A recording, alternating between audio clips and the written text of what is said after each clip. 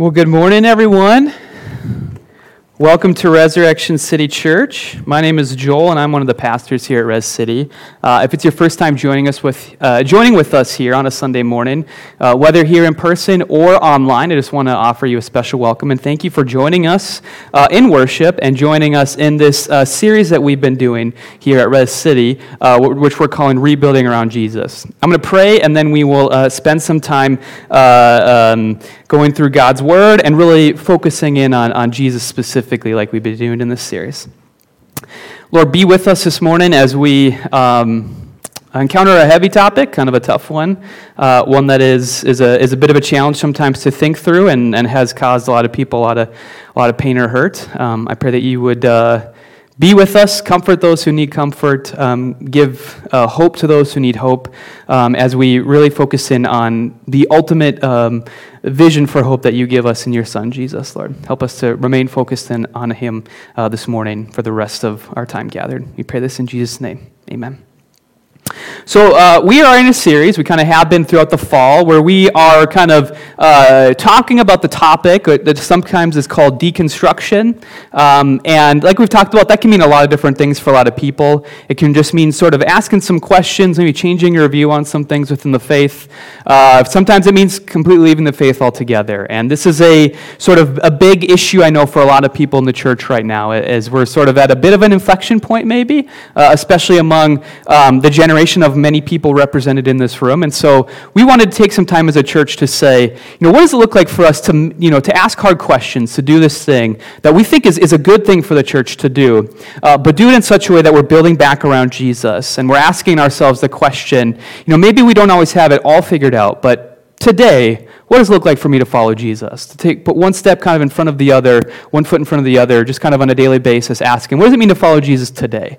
What does it mean to not maybe have every answer for every question, but to still sort of move forward in faith, following sort of the foundation of everything that God is doing in Jesus Himself? And so what we're doing is we're going through different topics and kind of asking for, these specific things. What does it look like for us to do that well? And the first 3 weeks, we tried to lay just a good foundation of who Jesus was, what He was doing, when we really sort of look back at Him in a robust way, maybe getting rid of churchy, fluffy language, or just the things that we've received and trying to ask really in a deep sense, who is Jesus? And last week, Julie talked about creation, and today we are going to be talking about the topic of sin. Now, as we've been doing throughout this series, we would love for you to give us some questions, and I'll do my best to respond to them after the sermon. I'm assuming we'll get more than we have time to answer. That's kind of been the pattern here so far, and that's great. And so what we'll do is any questions we don't get to today, we'll try to respond to them in the week over a video of some kind that we'll put up on YouTube and links to on social media and stuff. And so anyway, please send any questions you have, and we will try to do our best to respond to them. You can go to our website, rescitychurch.org, to submit those questions. But yeah, today we're talking about sin, right? Now we're starting to really get in this place where we hone in on different issues, some of them, not always fun to talk about. I had a friend, and a few other people in the room here know this person, and she would like to, she had a joke, like when you make a mistake or you do some really small bad thing, she would look at you and she'd be like, sinner. Like she'd kind of just throw that at you. And it was a really funny joke because clearly we were like, this is not something we actually think is a big deal. But the joke was, you get the point. It's kind of a label that we throw on people sometimes when they do bad stuff that kind of sticks with you, right? It's like a dirty word. It's a 4-letter word to describe somebody that's actually more than 4 letters. And she made a joke out of it, but the joke is funny because this is what we actually do to people in the church, right? And I think the church that that I've grown up in, I feel like I've observed that this often happens. The church sort of manages this topic of sin, which is, it views as sort of essential to its view of the world. In a couple of different ways. And not so much sin, but sinners, like actual people. This is how I think the church often, deals with that. First off is to sort of, after identifying sinners, it creates barriers between them. It sort of treats sinners as hostile or icky or the enemy in some way, right? They're dangerous. but also at the same time, we're supposed to like love them and reach them, but they're dangerous and we have to kind of stay away from them, right? We have to kind of create these barriers to keep ourselves pure, right, from them, and we kind of other these people, we kind of exclude them, and it's very fear-based a lot of times, and a lot of times it's sort of, centered in on specific groups of people, right? Like, Muslim terrorists maybe, or the LGBTQ community a lot of times. Like, it's certain groups of people that the church has kind of said, we're going to create barriers among these particular sinners in order to kind of keep ourselves safe or pure or something. And the second way the church is sort of engaged with dealing with, sinners, quote unquote, is often through like politics and policy. Right? That's kind of been the way that the church has thrown a lot of its energy, and this is certainly, I'm generalizing here, right? This is certainly not true of all the church, but a lot of spaces you see the church sort of trying to deal with what it sees as the problem of sin through legislating it, right? And sort of trying to manage sin by forcing people to sort of live a certain way through policy, and a lot of energy and time gets thrown into that. And I was a political science major in college, so I actually really enjoy studying this stuff, and you can kind of see the development of it in the church, over the last 100 years or so. And it leads to, the culture wars, right? This sort of war between cultures, right? Like, how should humans live? And Christians have sort of thrown ourselves into that, for better or for worse, a lot of times. And it has sort of, been one of our ways to deal with this problem of sinners in the world. And so what we're saying, when you look at sort of those two sort of big things that the church has often done to sinners in the world, what you find is a view of sin, I think, that the church holds oftentimes, that is this: the real problem in the world is out there, and it's certain groups of people, and what we need to do is to keep ourselves pure and try to maybe legislate those other people to act in a Christian way so that we can sort of feel safe from them and sort of keep their impurity from getting on us.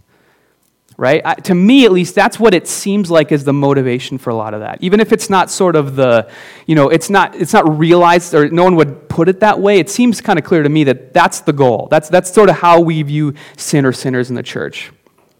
Now, I think the generation of most people represented in the room, millennials, Gen Z, sort of has, done a good job of recognizing this and sort of saying, are we sure this is the right approach to this problem of sin that we in the church believe? Is this really what we want to kind of be known for? And we kind of deconstruct that, right? Kind of using that word, right, to kind of ask hard questions of it and be willing to throw some of that to the side and ask, are there new paths that we can walk in? But I think sometimes we also ask the question, well, do we deconstruct sin as a concept too, right? Is sin the wrong way to think of everything, and we can kind of just get rid of, like the idea of sin altogether, right? And maybe if we got rid of that, then we would avoid this problem that we found ourselves in. And I'm sure a lot of us have grown up probably in more stable houses or neighborhoods, right? Where kind of sleepy, mostly peaceful, where we rarely saw real darkness, right? Or if we did, we didn't realize that was maybe what was going on. And in that context, I think that a lot of us are, I myself come out of this context. It is true a lot of times. It feels like, maybe sin isn't such a big deal, right? You find that, people you were told were dangerous or icky, you actually get to know them, you're like, they're actually not that bad. Like, that is not how I would describe them after hanging out with them. And your experience doesn't really validate what you heard from the church.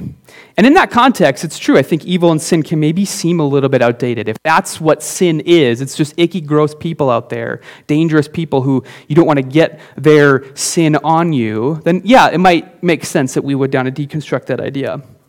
But I think it's important, just kind of as we start the sermon out here today, that we don't get rid of the concept of sin or the idea that God does something about it.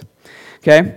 Now, sin, it does seem harmless, right? When it's just some fun you're having with some friends maybe, right? Or it's something that kind of feels good, right? If that's all sin was having fun or feeling good, sure, it makes sense.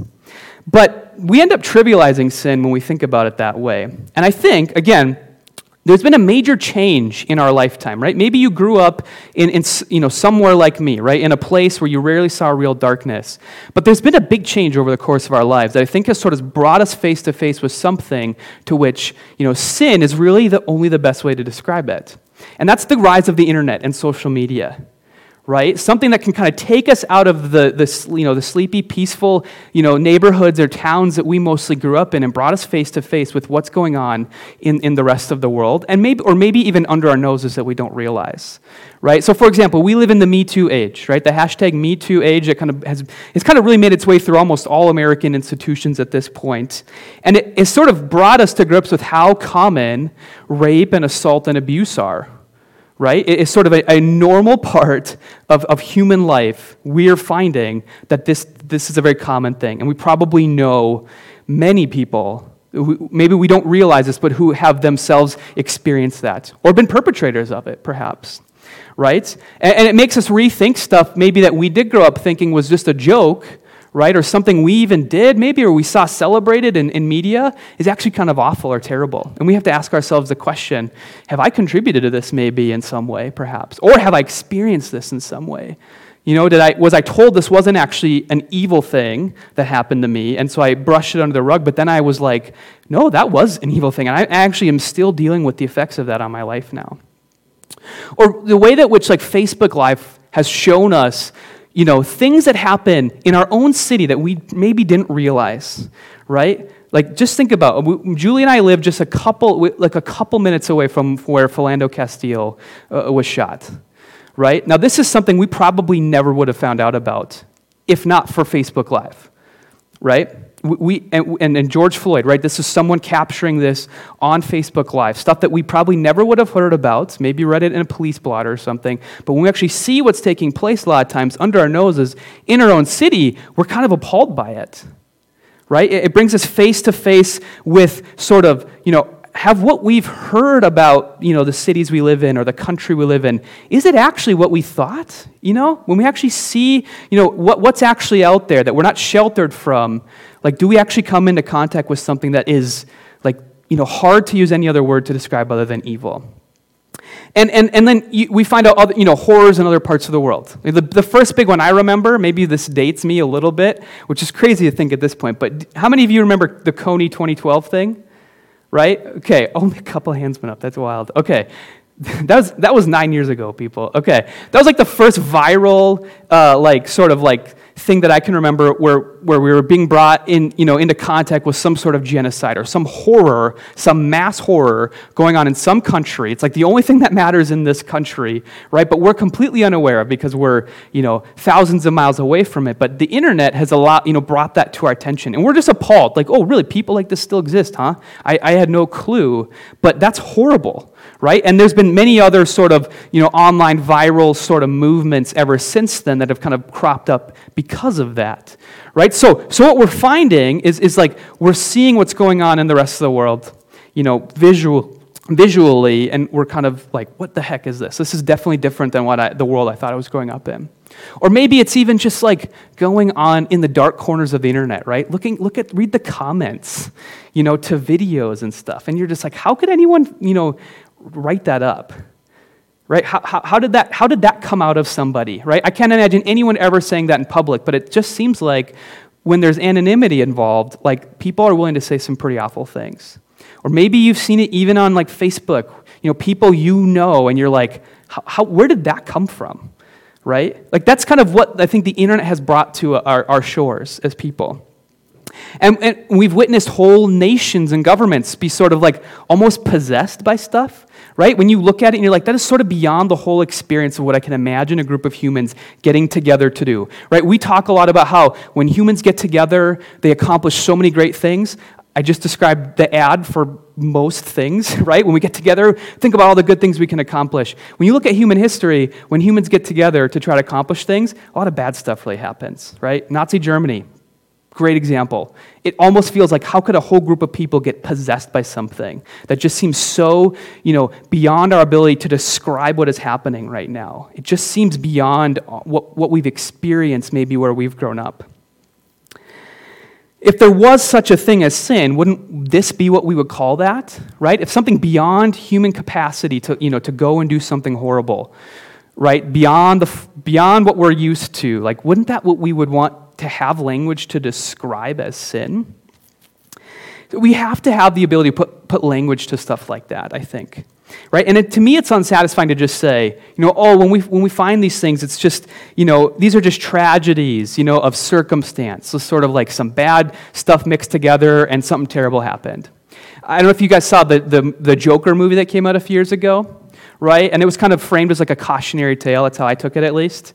Of a guy who has some mental disability and like has some unfortunate circumstances where people treat him poorly because of it, and he kind of snaps at the end of the movie and becomes like a murderer, right? Just kind of a psychopathic, crazy person that, presumably Batman will come fight eventually. Spoiler alert, Batman's not actually in the movie, really. But, you know what I mean? Like, that's kind of the story. It's kind of framed as like a cautionary tale, right? And we do see stuff like that happen all the time. Your genes plus your circumstance, just sometimes that, unfortunately results in something terrible happening.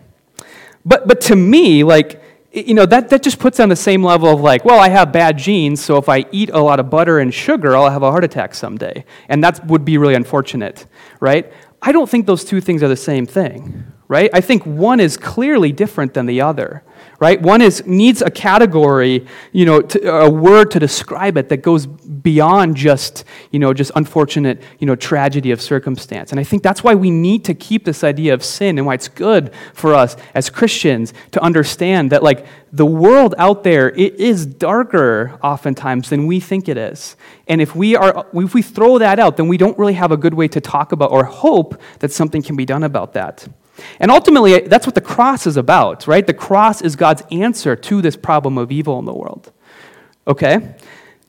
Now, we're going to talk about today, like, how Jesus encountered this stuff. Because he did. Jesus lived in a world that was, believed in sin and evil, right? And experienced all the same things that we experience in our world today, right? The stuff the internet maybe has made us aware of or we've experienced in our own lives that just, seems like sin is the right word to describe this. Whether it's, rape or murder or racism or injustice. All of these things are very normal, part of the fabric of the world that Jesus is doing his ministry in. And the word sinner was used to describe people very often. Okay, so here's an example. This is actually a couple weeks ago we used this same passage, Luke 15, 1-2.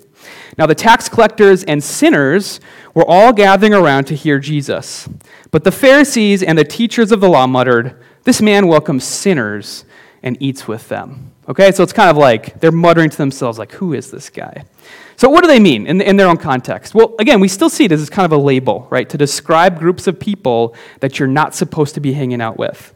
All right, it's a bit nebulous when you really go into it. Actually, it's often just a pejorative term to describe people of the land, right? So kind of common, non-elite people. It also could be referred to Gentiles, so non-Jewish people. And often that would be thrown to describe the Romans, right? Or the sort of the pagan hordes who were kind of coming in and ruining things for Israel, like kind of seen as the real enemy in the world. Now, it's likely that the Pharisees sort of meant by it those who didn't follow their sort of stricter interpretation of Torah. And it maybe became a technical term, for them even. But they certainly would apply it to people, who, specifically openly flouted Torah, like prostitutes and tax collectors, but also just people who weren't kind of committed to their sort of, radical agenda of what it means to sort of remain pure. And so essentially what it meant, I think the best way to understand how they use that term, is that it's someone who's impure by sort of the standard of the speaker, right? And so in order to remain undefiled, a sort of strict line of association was drawn. Like these social barriers need to be put up. Like, for example, not eating meals with them.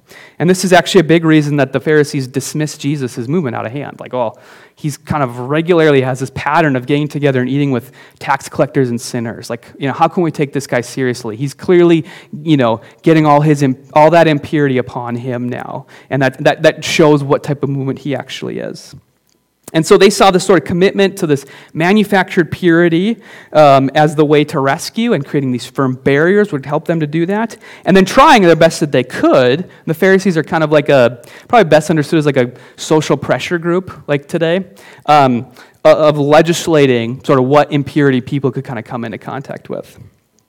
Now, Jesus saw this as sort of a major problem, okay? And this is a big part of his ministry, is responding to this.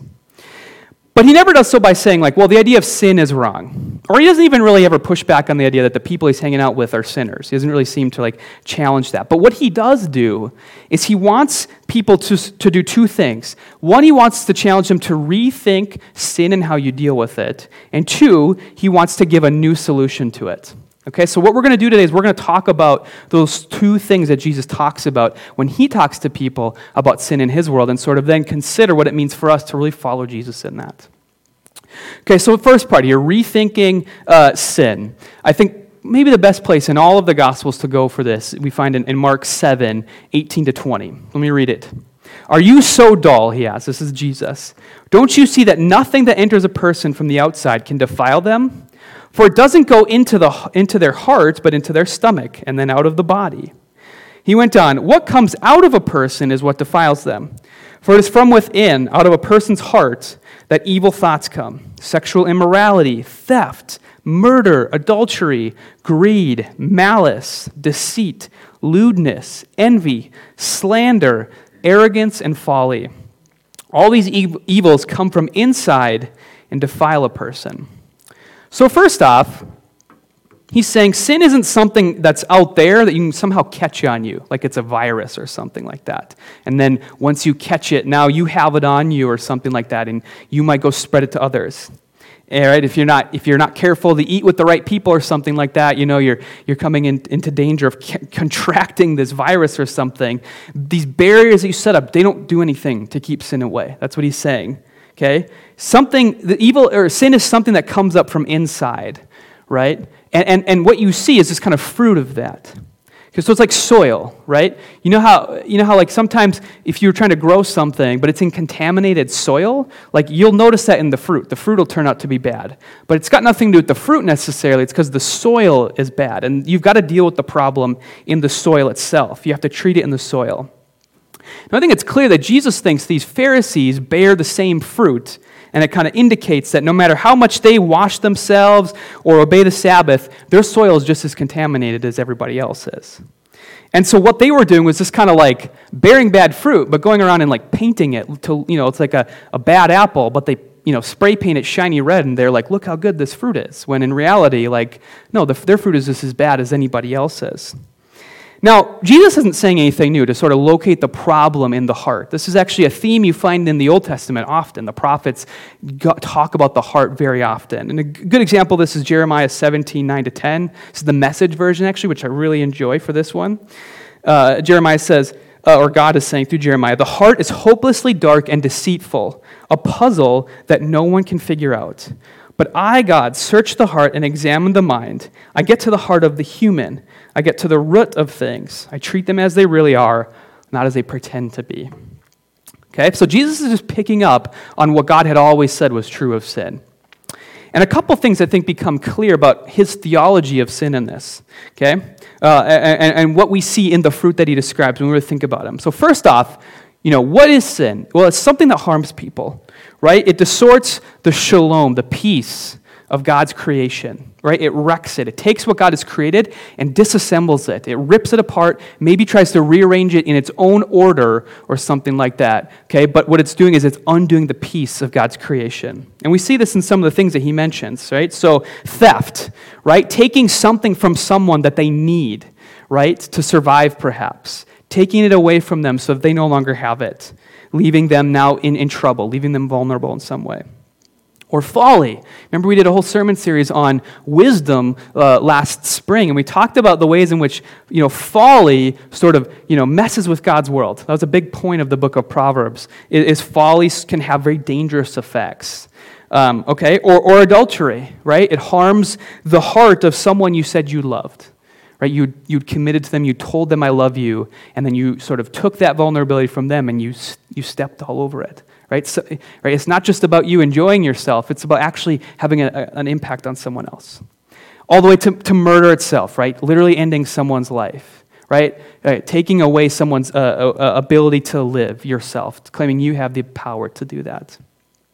Okay, but it goes deeper than this, and this is the second thing we think we learn about sin from Jesus here, is it's not just about harm, okay, it's about who we are and what we're capable of because of what we show is true in our hearts oftentimes. That's what the fruit is showing us. Okay, the fruit shows something about who we are on the inside, maybe how we view ourselves or the world around us, right? And so when the pattern of certain fruit comes out over and over again, you can start to get a sense for how, deep down, even if it's subtle or it's unknown, people kind of view themselves or the world. Okay, so if it's sexual immorality, it's saying to the Creator, I can order creation how I want. I know you said this is how, you wanted us to live, but I think it'd be better if I made that decision and reordered it myself. I know better than you do, God. Or if it's greed, it says, I deserve this thing that God has not blessed me with, and I'm the one that gets to decide what I deserve or don't deserve. If it's murder, which Jesus redefines as hatred in the Sermon on the Mount, it's that I find someone else's life to be of no value. I get to make the decision on who is worth living or who isn't. If it's adultery, which Jesus redefines as lust in the Sermon on the Mount, it says that you can treat someone else as an object, right? You can rob them of their dignity, and you can say what God has given worth and value to is actually something I can just have be a plaything for myself in my mind. If it's arrogance, it's a heart that's saying, I'm a different kind of person than everybody else. I'm better than them. I'm actually above them. Now, we might not talk about sin in our society very much anymore today, but I think we see this approach by the Pharisees and what Jesus is challenging or critiquing in Mark here. We find it all over the place, both in the church and outside of it. Okay? I think we're still fine calling out other people as sinners, okay? Even if we don't use that language, right? And so, a lot of times, people who leave the church, they just think, the church is the problem in the world. Religion is the problem in the world. If we could just get rid of that and those people, everything would be so much better. That actually just seems like the same thing to me, right? We're locating the problem in a group of people, and if we could just get rid of those people, everything would be better in the world, okay? And since we don't have religious language to describe things anymore, our religion as a society is basically just politics. We kind of root how we view sin into politics themselves, right? And so, so now the groups of people, right, that we might need to view as the problem is the other political party, right? So if you're a conservative, it's liberals, or if you're a Democrat, it's Republicans maybe, or something like that. And just think about the rhetoric that gets used to describe other people on cable news or social media, right? Just think how awfully they're described, how idiotic they're described, how evil they are, how every intention, every single little thing that they do from the time they get up in the morning to the time they go to bed is making our world worse, right? And we even use language sometimes to describe them as they're going to end the world. That's how we talk. We use very apocalyptic language to describe people in our other political tribe a lot of times. We literally fear for them ending the world because of their evil. Or just think about the religious fervor that sort of goes into cancel culture, right? The way that we sort of deal with those who have sinned in some way, right? We cut them off from society. We sort of make them atone. We scour their social media to find any examples of impurity from them. We excommunicate people. People lose their jobs. They lose friends. They lose opportunity. They get sort of cut off from community. And it all looks exactly like the thing that Jesus is confronting in his ministry. And that the church, I think we all agree the church has done too, right? We just find it all over the place. It's not just in the church, it's sort of everywhere. And all we give people is hostility, and we're all sick of it, right? But we don't really know what else to do because it's just the only way we can really think about things. I think Jesus would say that this shows fruit of sort of hatred and malice, right? And it shows that the soil is contaminated kind of all over the place. This is a problem that everybody shares. And so to avoid this conclusion, I think that's not no one is, maybe aware that this might be the case, but we try really hard to admit that we're not a part of the problem, that we're not sinners, maybe, we paint our fruit, bright, shiny red as much as we can, try to, spin it so it's actually a good thing, and we're good at explaining it away. We might say something like, sure, I might be a bit of a mess. I think people are pretty aware that they're a bit of a mess today. And I might need some therapy, but when it really comes down to what's really wrong in the world, I'm not involved in any of that stuff. All the stuff that, my problems aren't really harming anybody, and I can get them under control. Just give me some time. It's nothing like the problems in other people. Okay? Whatever they're doing, I'm not a part of that at all. So give me a break. It's those people out there. Or how we love personality tests? We use personality tests as a way to sort of get around, admitting that we've actually sinned in some way or messed up in some way. He's like, it's okay for me to blow people off because I'm an introvert, right? So it's actually good for me to do it. They should sort of understand that they'd be sinning if they, made me come to this thing I said I was going to come to earlier, right? Or like, I can be pushy, but I'm an Enneagram 3, so like, cut me some slack. I'm just, living out my personality, right? We use personality tests. We love these things, but sometimes we use them as a way to sort of get around, describing actual ways we hurt people. Have you noticed that? We're really good at sort of getting around the problem in ourselves. And I think Jesus would call this arrogance. He would say this is an example of a fruit of arrogance, which again shows the soil is contaminated, right? To say, the rules that I'm putting on other people don't really apply to me, so don't at me, okay? Like that's what Jesus, I think, would be saying to this.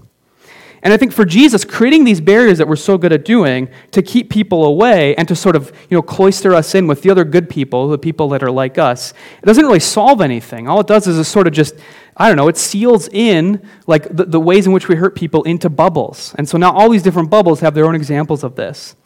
And it causes us to sort of turn a blind eye to the ways in which, the people that we decide are the good people, the peer people, like they do the exact same things we see on the other side. But it makes us turn a blind eye to that, right? I think we see that all the time, and I'm just like, how can you not see that this person who's a champion, for you, is doing the same stuff that you criticize this person for doing, at some earlier point?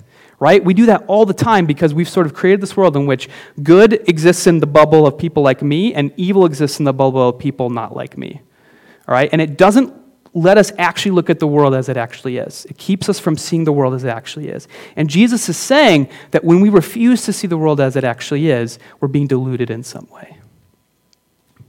I think Jesus would actually say, and we don't have time to get into this today really, but he would say that's the work of the Satan, kind of diluting our view of the world. If we find the same problem over and over again, maybe the problem isn't a group of people, maybe it's people, maybe it's in all of us. And Alexander Solzhenitsyn has this famous line where he talks about this. The line separating good and evil passes not through states, nor between classes, nor between political parties either, but right through every human heart. Jesus is calling us to recognize that this is where the problem lies. Because the common denominator here, going back to the Mark passage, is human hearts, right? It's something we all happen to have. We're all the same. And Jesus is saying that creating barriers or calling other people the problem doesn't really do anything to fix it. It might manage it to some degree, right? And it gives us something to put fervor into, right? And some good can occasionally come out of that, perhaps. But it's not going to really solve the problem because it doesn't get to the root of it. And this is why Jesus is doing something about it, and God is doing something about it. And this is why it matters that we care about this too. But we have to deal with this problem in the way that Jesus does, all right? And this gets to his sort of solution to the problem, all right? Jesus doesn't view sin, it's clear. He doesn't view sin as a threat to him and his purity or his safety.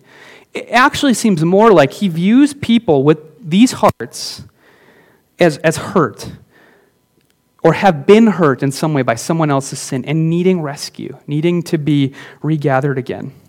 And ultimately, that's what the cross is about. Again, remember we talked about Jesus' death, and we talked about how Passover is sort of the imagery that Jesus wants tied to what he's doing. This Passover, Israel being set free from slavery, from oppression by Pharaoh and Egypt, being rescued or delivered from that. That's what Jesus wants his death to be sort of associated with. And I think this is an important distinction, and we're going to talk more about this, I think, later on, but salvation, when we talk about it as Christians, I don't think it's right to think about it as a rescue from hell, right? I think it's better to think of it as a rescue from the power or domain of sin itself, right? Exercising authority over us, right? Keeping us in bondage in some way. I think that's how we ought to think about the rescue or deliverance that comes from sin, right? Because that's what Jesus is talking about when he ties his death to the Passover. Now, we'll talk more about that in another sermon. Don't worry, we'll do a whole sermon on heaven and hell later on. So I don't want to get too much into that. But I think sort of when we think about sin this way, it helps us to understand, I think, the cross in a little bit more nuanced way. And so what Jesus did, because this was his view, is he sought people out to rescue them from their sin and other people's sin too, right? And it shows us that Jesus saw sinners as valuable, as people to be pursued, not to be destroyed, not to be canceled, not to build barriers up in front of, as worth knowing and as worth respecting. And actually, remember the passage we started out earlier today where we just kind of use as an example to show the Pharisees using this word as sinner and just kind of showing how they are using this to create barriers, and they see Jesus as worth dismissing because he's creating these barriers. This is actually, like I said, it's a passage we talked about a few weeks ago, and I want to go back to it again because I think it's really important to help us understand what Jesus saw himself as up to. All right, and that's this idea of Jesus calling himself a good shepherd, evoking this imagery of God come as a shepherd to regather sheep again. Okay, so let me just read it again. Jesus told them this parable. Suppose one of you has 100 sheep and loses one of them. Doesn't he leave the 99 in the open country and go after the lost sheep until he finds it? And when he finds it, he joyfully puts it on his shoulders and goes home. Then he calls his friends and neighbors together and says, "Rejoice with me, I found my lost sheep." I tell you that in the same way there will be more rejoicing in heaven over one sinner who repents than over 99 righteous persons who do not need to repent. Now, if you're here or heard this sermon from a couple weeks ago, you remember the background of all of this. It's not just an analogy that Jesus is using. It's a parable that has this foundation of the whole story that the prophets are kind of telling, that Jesus is sort of sees his ministry as sort of standing upon. And this is why, again, just as an aside, and we're actually going to talk about Scripture next week, and I'm going to talk about this a lot. It's really important for us to read Scripture as part of this unfolding story, right? So when we see Jesus, for example, do things, and it seems to, send some warning bells off, or not warning bells, I guess, like, sirens off. This sounds like it's part of the story that we read in other places. It's supposed to do that because it gives us sort of context, to gives weight to what Jesus is doing. Okay, and what we're seeing is Jesus' sort of response to sin, right? That to come and regather people together. If these are people the Pharisees see as sinners to be kept barriers from, Jesus' view is far different. It's a view that Yahweh had. These are lost sheep. They need to be gathered back together again, to be brought back into the fold of Israel. And this is something that God had always said he was going to do. Now, we talked about the Isaiah passage, Isaiah 40, a couple weeks ago, but this is, again, like I said, this is all over the prophets. So another place where we see this theme pop up is in Ezekiel, which is not on the screen, sorry, but let me read it for you. Ezekiel 36, 24 to 26. "For I will take you out of the nations, I will gather you from all the countries and bring you back into your own land. I will sprinkle clean water on you, and you will be clean. I will cleanse you from all your impurities and from all your idols. I will give you a new heart and put a new spirit in you. I will remove from you your heart of stone and give you a heart of flesh." All right, so think about some of the words that pop up in there, right? I will gather you from all the countries and bring you back into your own land. That's that same imagery of Jesus as the shepherd coming to gather back the people again, lost, sort of scattered because of their sin or other people's sin. Regardless, it had wrecked God's creation, and Jesus was coming to regather them again once more. And as a part of that, what he's doing is he is giving them a heart transplant. All right? He is showing value, love, and gentleness and tenderness, calling people to come in so their hearts can be remade. Right? That they can be cleansed, that their hardened hearts can be removed, that something can be done about this contaminated soil, so that the fruit that grows from it now is good fruit, that instead of wrecking God's world, actually restores the peace and shalom to it again, once more. This is what Jesus is evoking. And I wish, to kind of go back to where we started the sermon off today, I wish the church had been more concerned, I wish we were more concerned with this than we are sometimes about creating barriers or trying to legislate good fruit out of people. Instead, we should be sort of we should really see it as our goal as the church to be different than the rest of the world, to be going out and kind of being a part of what God is doing through Jesus to gather people back in again to sort of go to the root of the problem. Right? I really think, and again, I'm not trying to say the church has not done this at all, right? I do think the church is still committed to this. But I wish the church would have been far more of a force for good in society, I think, over our lifetimes, if we would have seen the commitment to this first over anything else.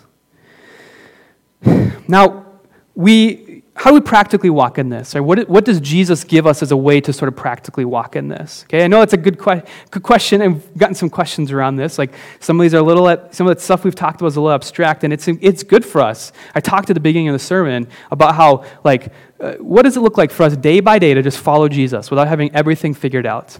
Okay, and I want to speak to that here a little bit as we close the sermon. And I want to go back to, again, we did this in the very first sermon of the series, to the beginning of Jesus' proclamation of what he's up to when he kind of comes and he starts this whole program off of what he's doing, announcing the coming of the kingdom. And that's this. He says, the time has come. This is the first thing he really says as his ministry begins. The time has come. The kingdom of God has come near. Repent and believe the good news. This is the starting point of Jesus' message. Repent. And I think he sees repentance not as a one-time thing, but as a sort of daily practice, just like exercise, something that we commit ourselves to every single day, understanding that it's a part of the daily habit of following Jesus. It's not a one-time decision we make, it's an everyday decision that we make to be willing to examine our own hearts. Remember, we talked in that first sermon about how in that time and place, repent would have kind of been understood as turn from your agenda, and believe in me would have been seen as sort of follow mine instead, follow this new agenda that I'm giving you. Repentance in and of itself doesn't necessarily change the soil. God is the one that does that. But repentance is us turning so we can go and examine our own hearts, to see, what places we can still ask God to come and change, so that we can, again, be a part of bringing sort of the good fruit that mends God's creation back, again, as opposed to the bad fruit that tears it apart, right? And this is Israel's problem. Right? Remember we talked about how they saw that the problem in the world oftentimes is sinners or the Romans or other pagans, right? And Jesus is calling them to move away from that view of the world and to take his view of the world, which is that we're all sort of a part of the same problem. And the way that God is going to fix that is by redeeming or transforming hearts. That's what his message was to Israel. It's the same that he's calling us to as well, to turn from all of that. Because sin is real. It messes with God's creation. Okay, but instead of starting with other people who you can see as a part of some problem in the world, consider starting with yourself first. Consider asking, how do I contribute to the world, the problems in the world? What are ways that I am, maybe look like?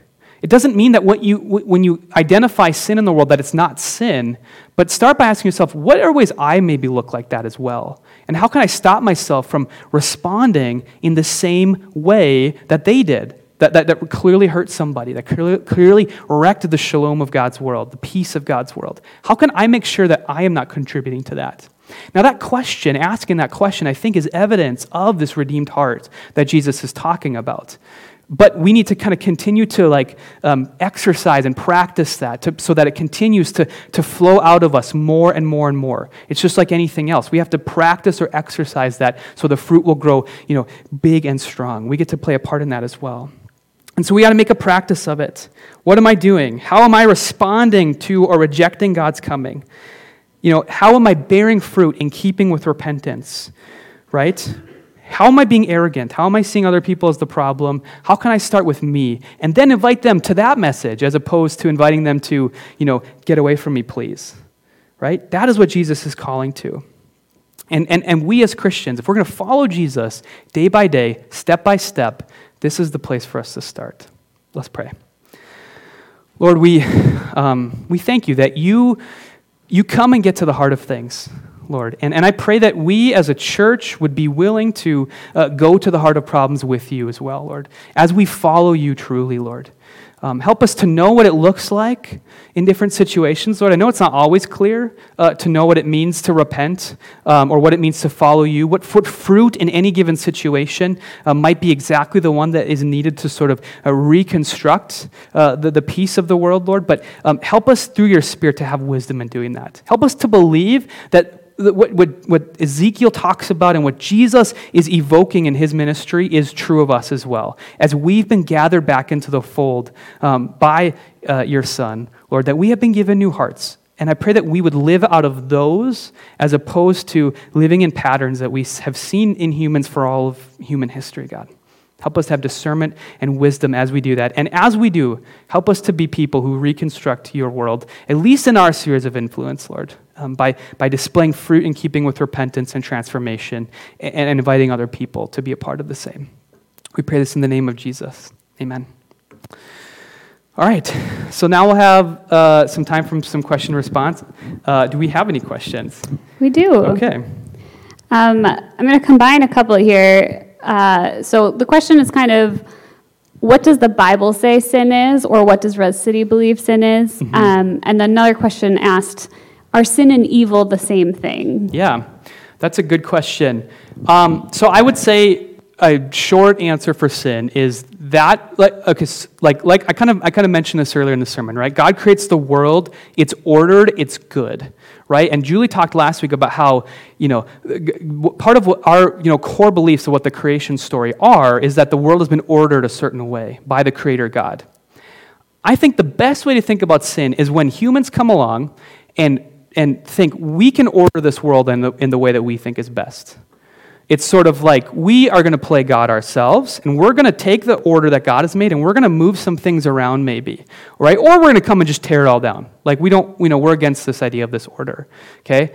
I think that's ultimately where sin comes out of, is this sort of impulse in us to want to try to reorder the world in our own image as opposed to the image that the Creator God has put in place.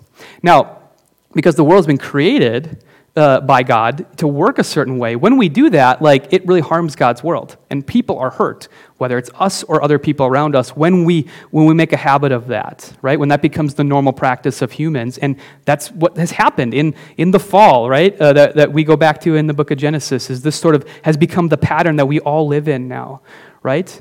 And so I think that's how I think of sin, is that. Yeah, I think it's better to start with an idea of what it is than just, here's a list of all the sins. I think it's better for us to sort of start there.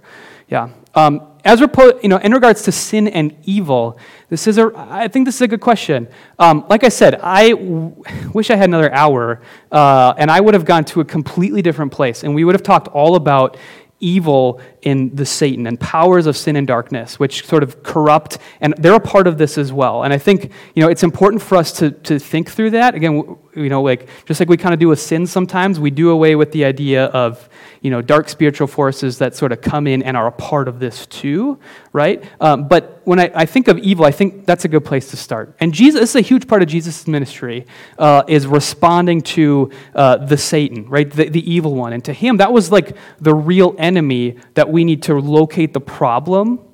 If we're going to talk about who the real problem is, it's not Rome, it's not the sinners. This is the place we can root a lot of that and understand we're a part of the same system. We're under the rule or reign or dominion of this character, of these dark spiritual forces, and our liberation or rescue is from them.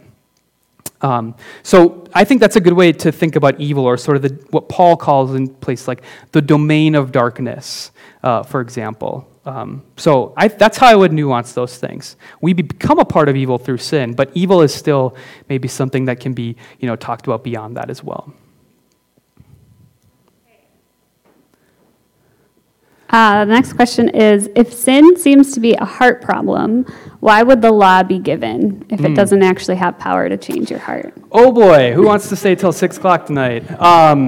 Okay, so the short answer, I would say, I think is probably just the law. So, okay, if you read the Exodus account, Israel comes out of slavery, right? And they've been liberated and set free, but they finally meet up with God, and it's very clear right off the bat that God is not, he's not just someone you can kind of cuddle up with. He is far beyond them, right? And so what happens is these barriers are put in place sort of to sort of bring in these people, Israel, who, again, are the victims of evil and oppression, but themselves, like we've talked about, are kind of still filled with the same things, the same problems. And so the law is sort of given as a way, I think, both for them to interact with God, a very holy God, but then also to sort of give them a wisdom and a path and an understanding of ways we can walk, and that can kind of keep this, that can give us an identity and a sort of path to walk that keeps us from, partaking in evil that really messes with God's world.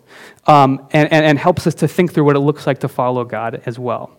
So that's a very, I think, short, answer that I would give for what the law is. Like I said, this is This is the type of thing Christians have been asking for a very long time, trying to figure out, like, what is the role of the law? And Paul talks a lot about, the law in relation to the gospel, and sometimes it can be said as this big antithesis. And, overall, I don't think that's necessarily the right way to think about it, although something greater than the law has come in Jesus. Like the heart transformation that God talks about in Ezekiel is supposed to kind of take us to a place that the law, could get us close to, but not quite there.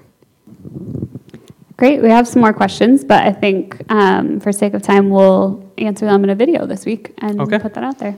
Great. Thank you, everybody. Appreciate the questions, as always. I love getting to respond to them and give my best guess. I am not the one with all the answers. I'm sure I say things that are wrong. I try my best not to, but I'm just trying. So anyway, I hope that the answers are, the responses are satisfactory.